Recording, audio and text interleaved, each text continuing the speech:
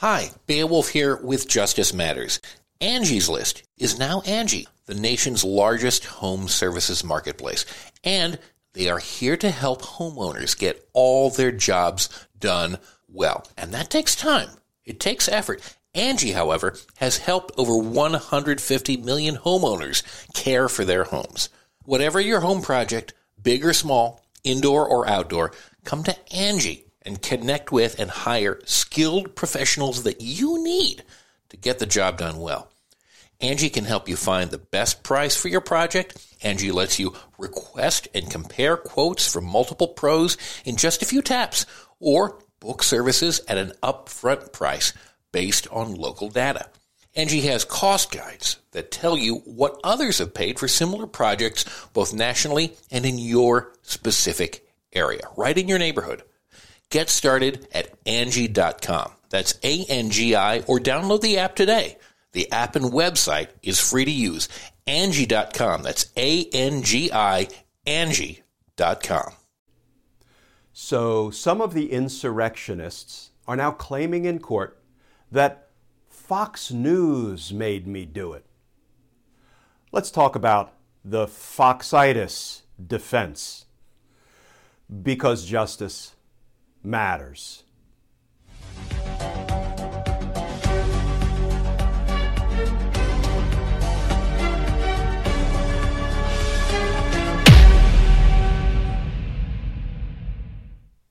Hey all, Glenn Kirshner here. So let's take on a defense that we're beginning to hear in court from some of the insurrectionists who are charged with attacking the U.S. Capitol on January 6th. And it's the Fox News made me do it defense. It's been dubbed Foxitis. Here's the headline from an article in The Guardian. Fox News made me do it. Capitol attack suspect pulls Foxitis defense. And here's how that article begins. The lawyer for a Delaware man charged over the Capitol attack in January is floating a unique defense. Fox News made him do it. And this, according to his lawyer. Defendant Anthony Antonio, who is facing 5 criminal charges, fell prey to the persistent lies about the so-called stolen election being spread daily by Donald Trump and the right-wing network that served him, Fox News. His attorney Joseph Huntley said during a hearing on Thursday. So apparently the defense goes something like, Donald Trump incessantly lied to the American people about the election being rigged, being fraudulent, being stolen from them. And those lies were amplified, were broadcast nonstop by Fox News.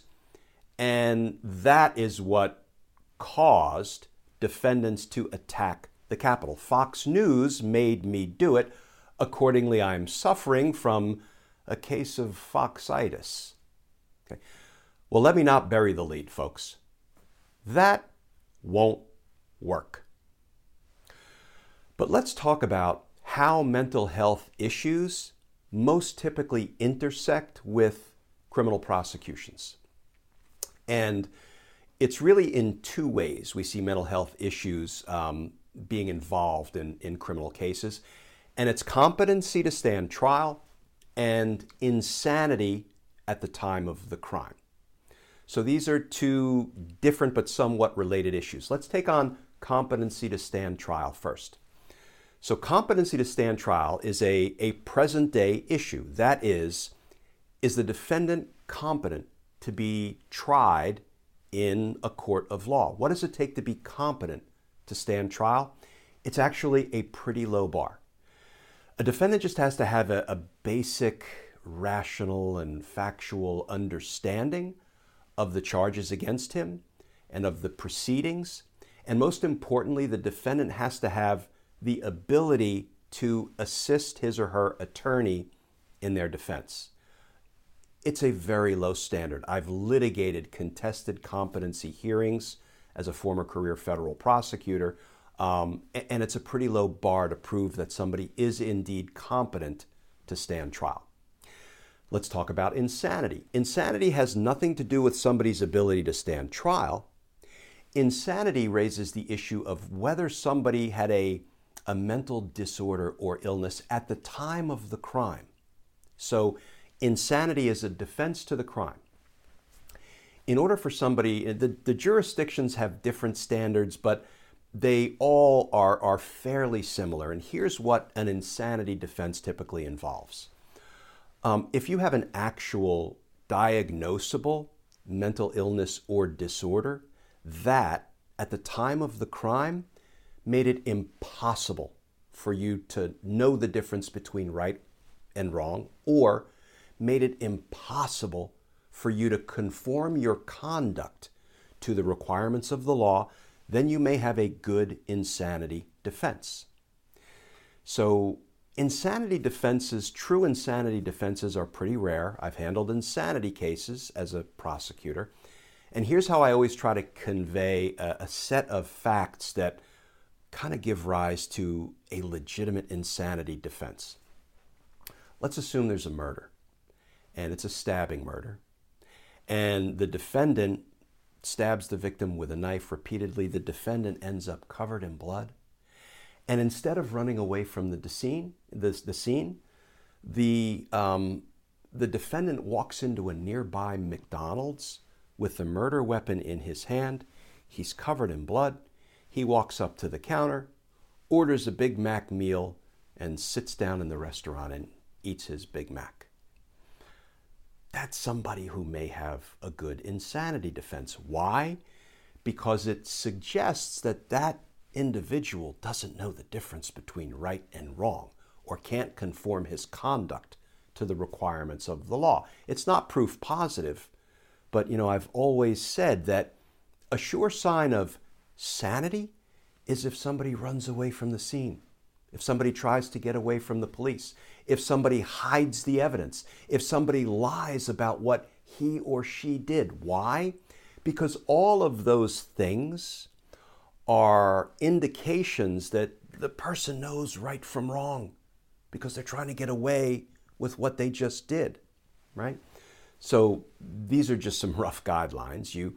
You typically have expert mental health witnesses, forensic psychologists and forensic psychiatrists test and evaluate and diagnose a defendant who is claiming an insanity defense. And the prosecution will have its own expert mental health witnesses do the same. And then sometimes we have a battle of the expert witnesses, either in the setting of a competency hearing to stand trial or in the setting of an insanity defense. So compare an actual insanity defense, somebody who is suffering from a serious diagnosable mental illness or disorder that makes it impossible for them to tell right from wrong or to conform their conduct to the requirements of the law. Compare that to somebody who's saying, yeah, you know what? I listened to Fox News' lies about the election being rigged and fraudulent and stolen over and over and over again, that I started to believe them, and I was motivated to attack the U.S. Capitol based on the lies being told by Donald Trump and Fox News. Guess what, folks? That ain't a defense, insanity or otherwise. But you know what it is? It's something that should motivate our federal government. It should motivate our executive branch to regulate news outlets that peddle fiction as fact and inspire imminent violent conduct. And it should cause Congress to legislate and prohibit, outlaw, criminalize news outlets that peddle fiction as fact and inspire imminent violent conduct. So maybe there's a fringe benefit to the Foxitis claim being raised in court.